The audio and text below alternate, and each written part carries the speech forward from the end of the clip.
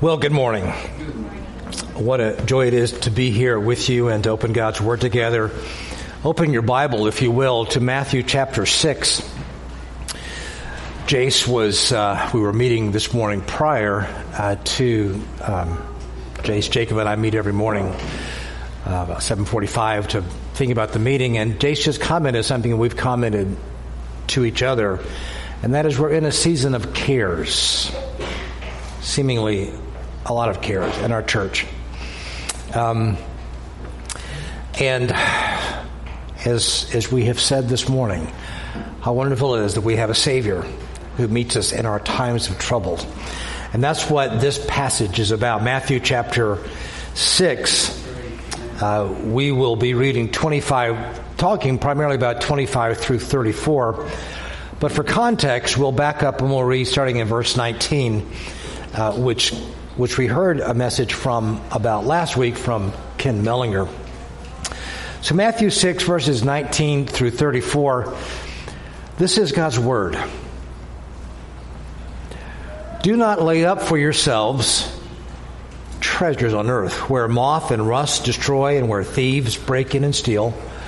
But lay up for yourselves treasures in heaven, where neither moth nor rust destroy, where thieves do not break in and steal. For where your treasure is, there your heart will be also. The eye is the lamp of the body, so if your eye is healthy, your whole body will be full of light. But if your eye is bad, your whole body will be full of darkness. If then the light in you is darkness, how great the darkness. No one can serve two masters. Either he will hate the one and love the other, or he will be devoted to the one and despise the other. You cannot serve God and money. Therefore, I tell you, do not be anxious about your life, what you will eat or what you will drink, nor about your body, what you will put on. Is not life more than food, and the body more than clothing? Look at the birds of the air. They neither sow nor reap nor gather into barns, and yet your heavenly Father feeds them. Are you not of more value than they?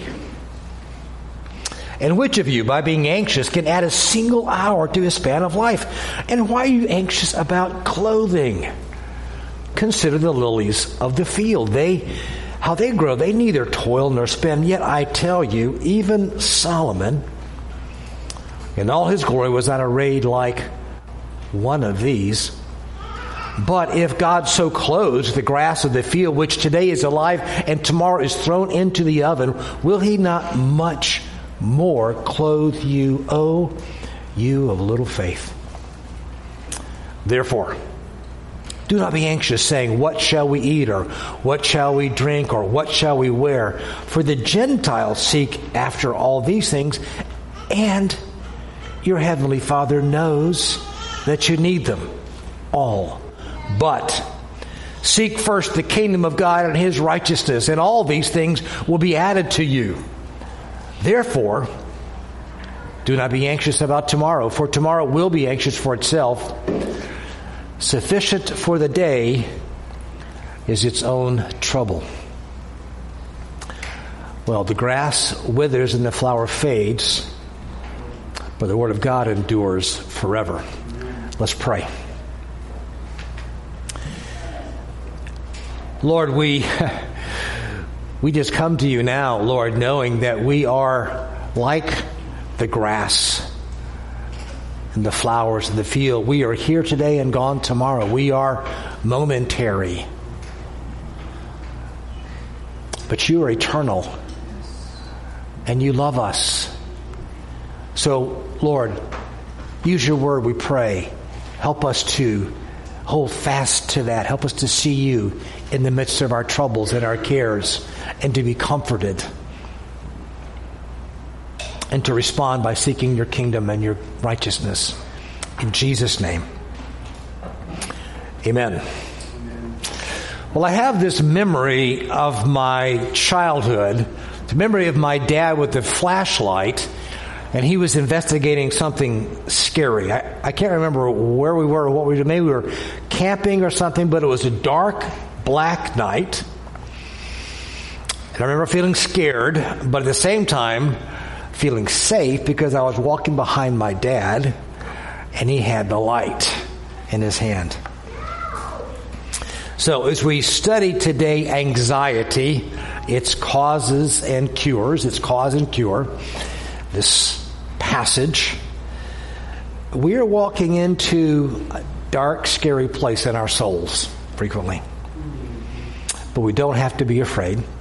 For God, who said, "Let light shine out of darkness," has shined in our hearts and revealed the knowledge of the glory of God in the face of Christ. And he has delivered us from the domain of darkness and transferred us to the kingdom of his beloved Son. So we can follow his light into the scary places in our souls, and he will keep us safe. So anxiety. This passage is about anxiety. The American Journal of Managed Care writes that more than 1 in every 4 adults will experience at least one anxiety disorder in their lifetime. About 100 people here, 25 of us, supposedly, theoretically. The annual cost of an anxiety disorders in the U.S. is estimated between $42 and $47 billion. Physical symptoms are things such as chest pain, fatigue, headaches, insomnia, shortness of breath, dizziness, nausea, palpitations, and numbness. They may even mimic the patient's existing conditions, so it's complicated to diagnose disorders, anxiety disorders. The causes of an anxiety disorder are complex and often require medical care. And these issues, there aren't clear lines between sickness in the soul and sickness in the body. At times, medication is helpful and necessary, but medication can't heal the soul.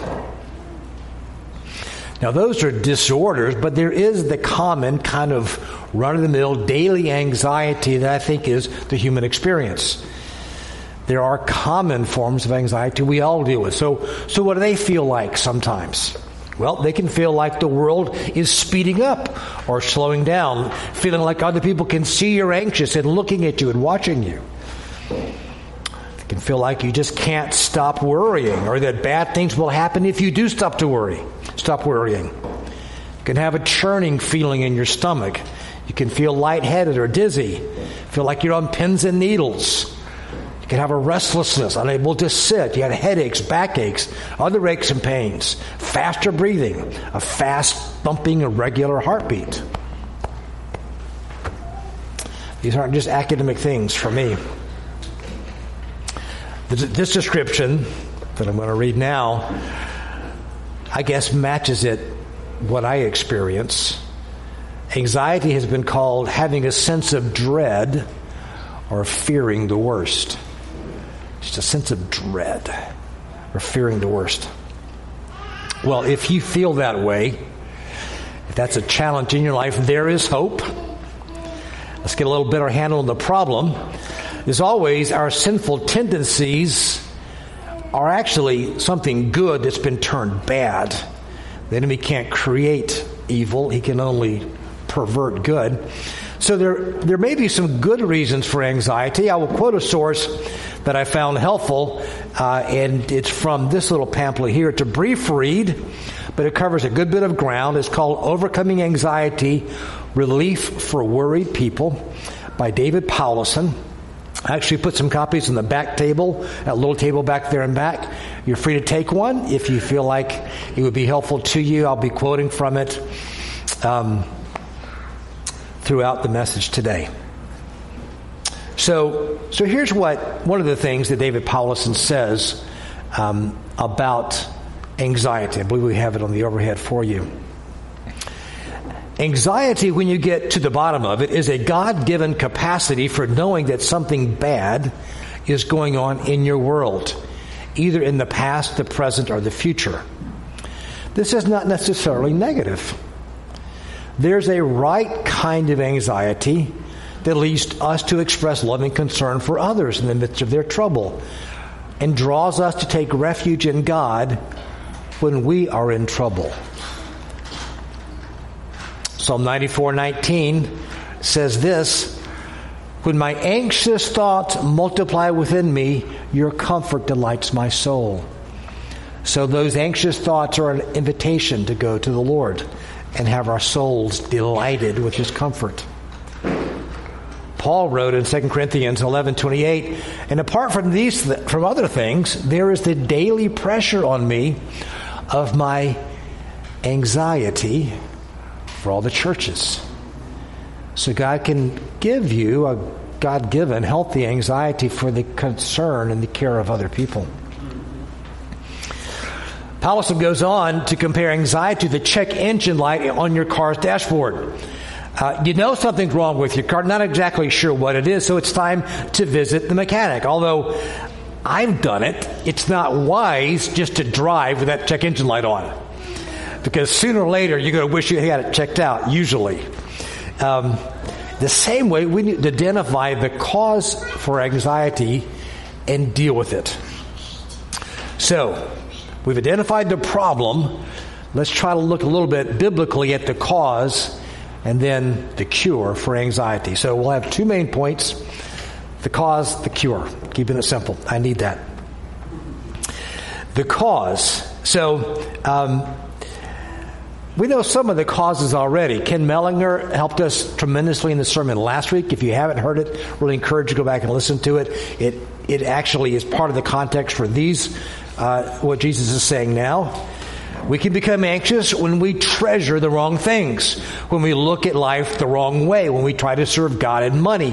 That creates anxiety in us. So we were charged last week and called to put our treasure in heaven, to see with God's sight, and to serve God. So that's why verse 25 starts with therefore.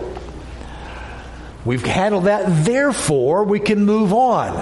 Because we're laying up our treasures in heaven, seeing and serving the Savior, we can cease from being anxious. Therefore, but now, Jesus is taking us deeper. He identifies the trifecta of common anxiety. What we will eat, what we will drink, what we will wear, those basic subsistence needs for life. Sometimes we're anxious because we don't have them. Sometimes we're anxious because they're not what we desire. Jesus is brilliant here because he immediately draws a line from these basic needs for survival to the metaphysical realities that have baffled philosophers over the ages. You know, what is life all about?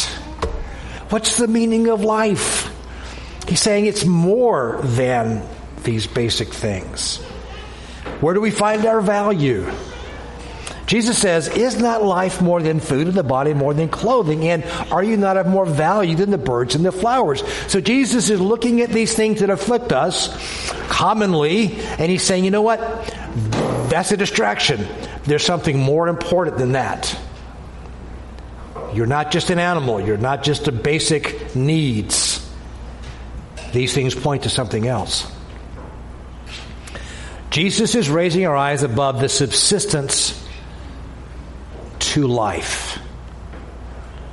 And what is life beyond subsistence? Well, it's your baby's first cry, the hugs of your children, the hugs of your parents, the warmth of a best friend, not food but feasting, not work but calling, not sex but marriage, not the mass of humanity but community, not grasping but giving, not searching but finding. And beyond all that, or really what all that comes from, is Jesus himself. He is the life, the way, the truth, and the life. In him was life, John tells us in chapter 1, and the life was the light of men. Jesus died on the cross to give us life in him, which is more than food. We become anxious when we seek after material things, when we try to get life from material things, from the created order. If you are anxious, you may be clinging to that which is not life. And he talks about value. Are you not of more value than they? Where does value come from? Oh, listen, our culture is crying out to find value. This ceaseless search for value, for worth. The current buzzword is for self-esteem. Jesus commands, don't be anxious about what you will wear. How many anxious hours have been spent in front of a mirror? Is this out of style? Does this fit me? Do I look fat? Jesus says, is not the body more than food? Yes. And the body is more than how much you weigh. It is in the image of God. We become anxious about these things.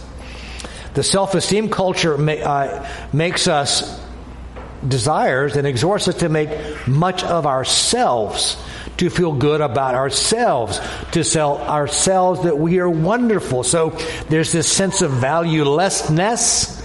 And so the culture says, feel good about yourself, love yourself. However, looking in the mirror and saying you're a rock star does not what a rock star make.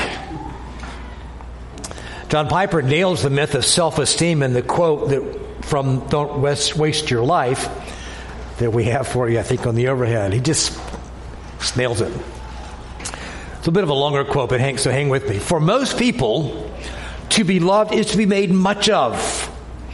Almost everything in our Western culture serves this distortion of love. We are taught in 1,000 ways that love means increasing someone's self-esteem.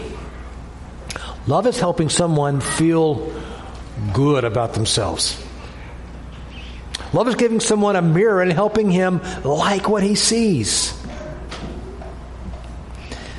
To make them feel good about themselves when they are made to feel good about seeing God, it's like taking someone to the Alps and locking them in a room full of mirrors.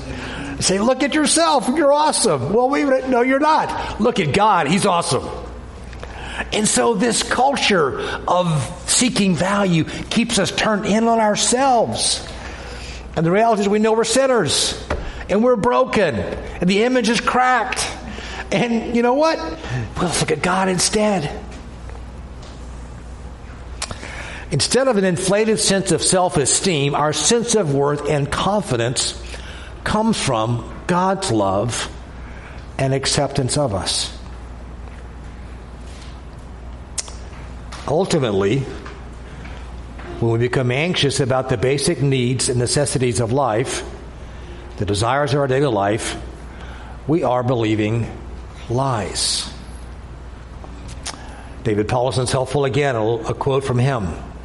He says this, anxiety is full of lies. What are some of them? First, you believe the world needs to be under your control. Second, you think it is out of control. And third, you imagine that your worry will get it under control. But the truth is that this is God's world. He controls it, and your worry will not change a thing. So, when you're tempted to worry, reject the lie that it's up to you to keep yourself and those you love safe. It's a lie. It's a lie. So, how do we reject the lie? What is the cure for anxiety that Jesus offers us in this passage? Number 2, the cure. First of all, two subpoints of the cure, the Father's care. The Father's care. Jesus makes 2 brilliant arguments from the lesser to the greater. So the lesser to the greater is, if this lesser thing is true, then this other thing is even much more true.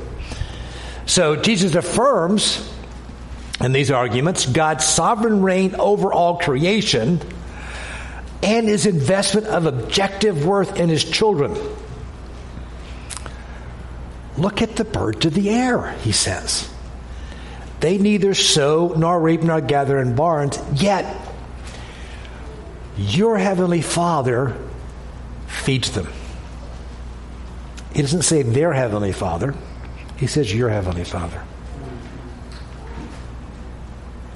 Are you not of more value than they? Yes. Yes. Consider the lilies of the field, how they grow. They neither toil nor spin, yet I tell you, and Jesus saw him personally, even Solomon in all his glory was not arrayed like one of these. Your Father God has the world under control, and he is caring for his creation, personally caring.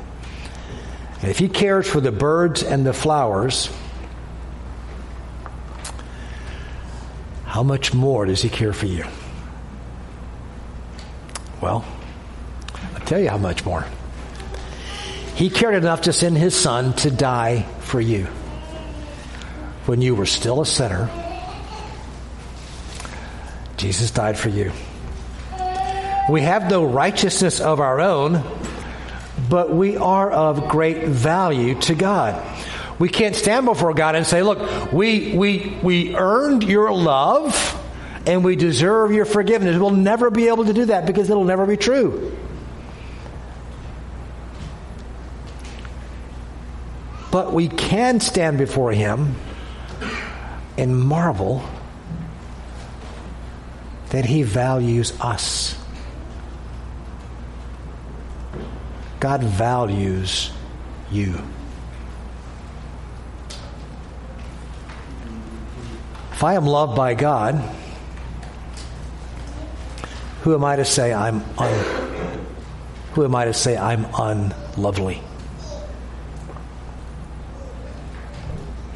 And what is lovely about me? Well, it's what God has done in me. Knowing that, believing that, makes us worship and gives us great confidence before God. Not self-esteem, but confidence before God. And if we have confidence before God, what can man do to us? What can the circumstances of life do to us? What can even need do to us? Here's what 1 John 3:19 through 21 says.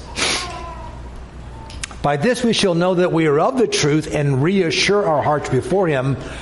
For whenever our heart condemns us, God is greater than our heart, and he knows everything. Brothers, if our heart does not condemn us, we have confidence before God.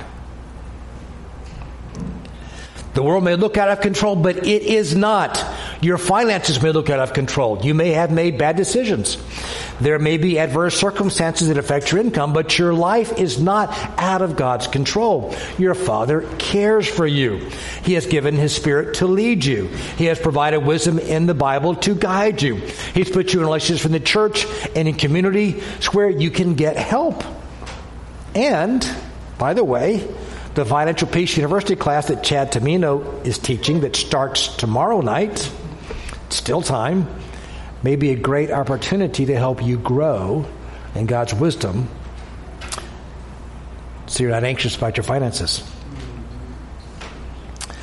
When we're confident in the Father's care for us, we can give ourselves fully to the charge that Jesus gives us in this passage. The second point under the Father's care is the charge, Jesus' charge.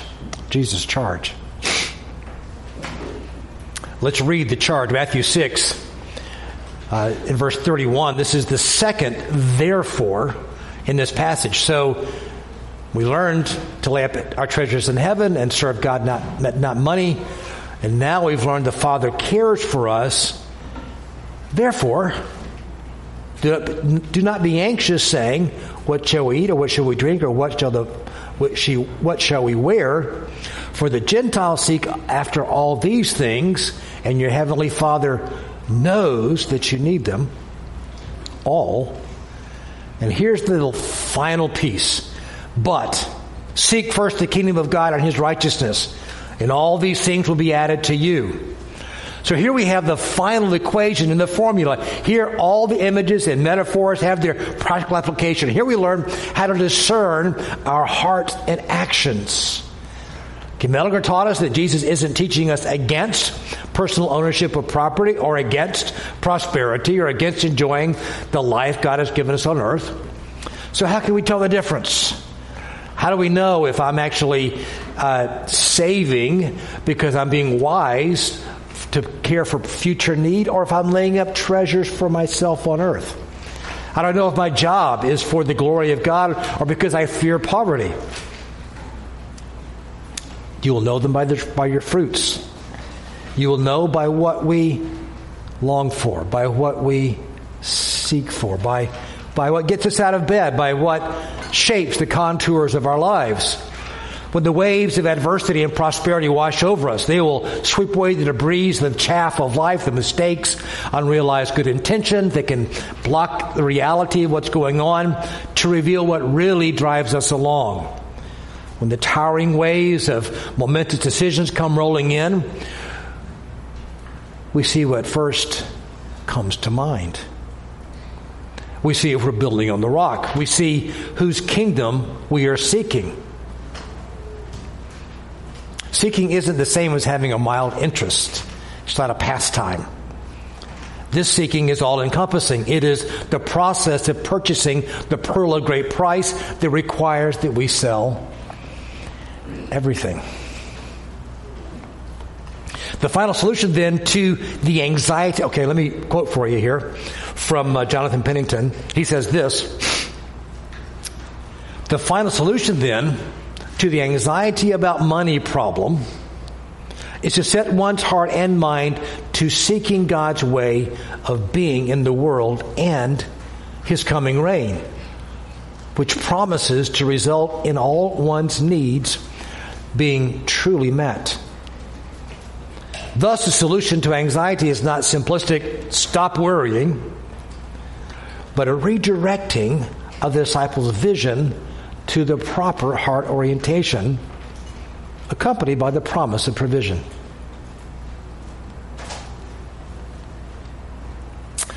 So like a refrain of music that shows up over and over in a musical composition, when Jesus says, seek first God's kingdom and His righteousness, He is taking our understanding of His earlier themes deeper. We've heard these themes already in the Sermon on the Mount.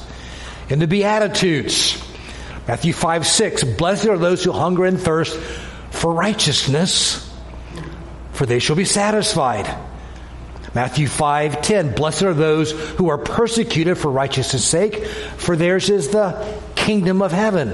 There seems to be this connection between righteousness and persecution and the kingdom. It's something that comes together.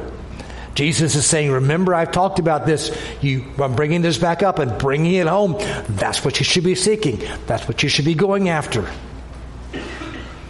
The Lord's Prayer a few weeks ago.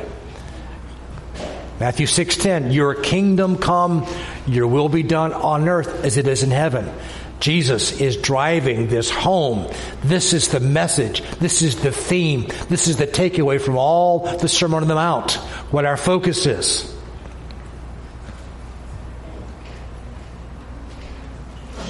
We've been told it is blessed to hunger and thirst for righteousness, and it is blessed even to be persecuted for righteousness. We've been commanded to pray for the kingdom to come, but what does it mean? What does it look like to seek first the kingdom of God and His righteousness practically? Well, let's look at the Bible and get some ideas. I'm going to list off a number of things. First of all, we seek to keep the gospel first. If I'm seeking first the kingdom of God, I'm keeping the gospel first in my life, central in my life. Paul says in 1 Corinthians 15, verses 3 and 4, for I delivered to you as of first importance what I also received, that Christ died for our sins in accordance with the Scriptures, that He was buried, that He was raised on the third day in accordance with the Scriptures. Listen, that gospel reality is first in our lives every day. We never move past that. We never get over that.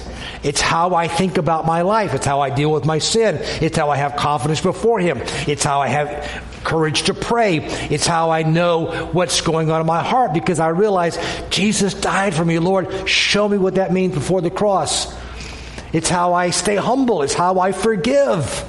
Because Jesus died for my sins. You can't do anything worse to me than I have done to myself. And Jesus forgave me. I forgive you. So seeking first the kingdom of God and His righteousness means keeping the gospel first in your life. Also, we seek to preach the gospel to others and make disciples. So we're looking at a measuring rod here, and we're saying, how are we doing in seeking first God's kingdom? Well, if you're doing that, it's going to be a burden on your heart. Matthew 28:19 and 20 says this, "Go therefore, make disciples of all nations, baptizing in the name of the Father and of the Son and of the Holy Spirit, teaching them to observe all that I have commanded you, and behold, I am with you always, to the end of the age." If we're seeking first God's kingdom and His righteousness, then all of our earthly pursuits, they just pale. We may be anxious because we're thinking about the wrong things. Think about the things God's thinking about, and that is your neighbors. Are we praying for our neighbors? Are we praying for our family? Are we reaching out? Do we have a plan? Do we have a strategy? Yeah, well, that's seeking first God's kingdom. That should be part of our lives. That should be on the tip of our tongues. Jesus is calling us to that. You want to not be anxious? Think about things that are really important. That's why we have the global and local mercy and ministry team, because we want to be invested in the world around us, here in our community, around the world. That's why we're involved in Sovereign Grace churches, to plant churches around the world, because that's what's important in life. Not what you eat, not what you drink, not what you wear, not how much money you have. Amen? What else is seeking first God's kingdom? We seek to adorn the gospel with expressions of love. We're seeking first to adorn the gospel with expressions of love. So, Romans 12:9 through 18 or so, it just lays it out. In my Bible, it's called the marks of a true Christian. So we're just going to read these verses and comment briefly on them. Verse 9. Let love be genuine. Abhor what is evil. Hold fast what is good. So seeking first God's kingdom means we're genuinely loving each other. We're not putting evil things before our eyes. We're abhorring that. We're holding fast to what's good. We're not drifting away from these things. Verse 10. Love one another with brotherly affection. Outdo one another in showing honor. So listen, so much of, really all of the New Testament, it really only works in community. It's really not you can't really do it by yourself. So we are called to show brotherly affection for one another. And when we're thinking about the gospel, that becomes easy. And outdoing one another and showing honor. Our first, it should not be a criticism, it should be an honoring. What's the gospel, what's the grace doing in your life? Verse 11. Do not be slothful in zeal, but fervent in spirit, serve the Lord. So there's a fervency. There's a desire to serve the Lord. So we're leaning into serving. We're not having to be coaxed or cajoled. We're looking around the house. What can I do to serve in my job, where I work, here in the church, wherever I am? How can I serve? How can I help? That's the disposition we have when we're seeking first God's kingdom. Number 12, or verse 12, we rejoice in hope. Rejoice in hope. Be patient in tribulation. Be constant in prayer. These are trying times. These are difficult times. It's easy to get discouraged and become dismayed. But we're seeking first God's kingdom and His righteousness. Well, we're going to rejoice with hope. We're going to be patient. We'll be constant in prayer. 13, verse 13. Contribute to the needs of the saints and seek to show hospitality. There is a gospel generosity. When I realized Jesus became rich in order to became poor in order to make me rich, I just want to give. I just want to care. I want to have people in my house. I want to meet the needs. I want to give. I want to program my giving. I want to give spontaneously. That's seeking first God's kingdom and His righteousness. Verse 15. Verse 14, sorry. Bless those who persecute you. Bless and do not curse them. Listen, in this day and age of contention and rivalry and slander, gossip that's so prevalent and just explodes in all the social media, we come in a different spirit. We're blessing. And I see sometimes on social media these comments, these things that some of us say, and it's one thing to give an ordered argument about a biblical truth that is against maybe a public policy of some sort or the actions of a politician, but these nasty grams, these cheap shots, they don't really honor God. We're supposed to bless and not curse. Verse 15, rejoice with those who rejoice, weep with those who weep. You got a promotion, I didn't, I'm rejoicing with you. You got an updated kitchen, I didn't, I'm rejoicing with you. You got healed, I didn't, I'm rejoicing with you. And I'm leaning into those who are struggling. I'm caring for those who are weeping. 16, live in harmony with one another. Do not be haughty, but associate with the lowly. Never be wise in your own sight. 17, repay no one evil for evil, but give thought to do what is honorable in the sight of all. Look for that opportunity. You were offended? Don't respond back that way. How can you honor? And lastly, verse 18. If possible, so far as it depends on you, live peaceably with all. And here we have it, peace. The antidote to anxiety. That sometimes elusive quality of life of the one who seeks first God's kingdom and his righteousness. It's the here's a quote for you from Jonathan Pennington.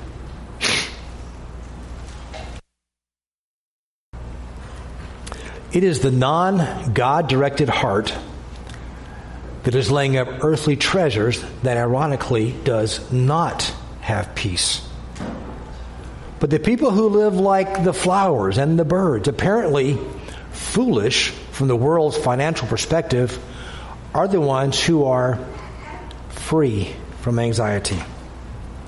They seek first God's kingdom and as a result get all their needs met without anxiety.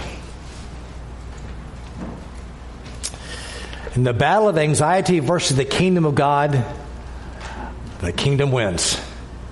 Every time. So finally, let's look at verse 34. Jesus ends on this interesting truth to live by. He says, therefore, do not be anxious about tomorrow, for tomorrow will be anxious for itself. Sufficient for the day is its own trouble. So, we sometimes think Jesus tells us not to be anxious. We're going to have this kind of carefree life. Jesus does not promise us a life free from difficulty and suffering. In fact, he's telling us we'll have trouble every day. Sometimes the trouble comes from the little frustrations of living in a fallen world. Things break, plans fail, we are misunderstood. It's frustrating. Sometimes the trouble is life-changing and out of our control. But we know why trouble comes. We live in a fallen, broken world. What good can come from these troubles? Well, God is a redeemer. He can redeem our troubles. He redeems our troubles to remind us that this is not our home. That makes us eager to lay up for ourselves treasures in heaven. He reminds us through our troubles, he redeems our troubles to remind us that his ways are better. So we seek first God's kingdom and his righteousness. He redeems our troubles to remind us of our insufficiency, of our neediness. So we lean into the community of the church for grace and help. And most importantly, God redeems our troubles by calling us to himself. All throughout the day in our troubles, we can turn to our Heavenly Father who cares for us, and he will meet our needs because he knows that we have them. By telling us not to be anxious about tomorrow, Jesus is inviting us to stay in the moment. That's where he is. God is the great I am, the eternally present one. He is a very present help in a time of trouble. He will never leave you or forsake you. If he is mindful of the sparrows that fall, and the flowers of the field that fade, he is even more mindful of you. Jesus said, "Come to me, all you who are weary and heavy laden. I will give you rest." That's a daily call, moment by moment. So let's do that. Let's go to him now in prayer.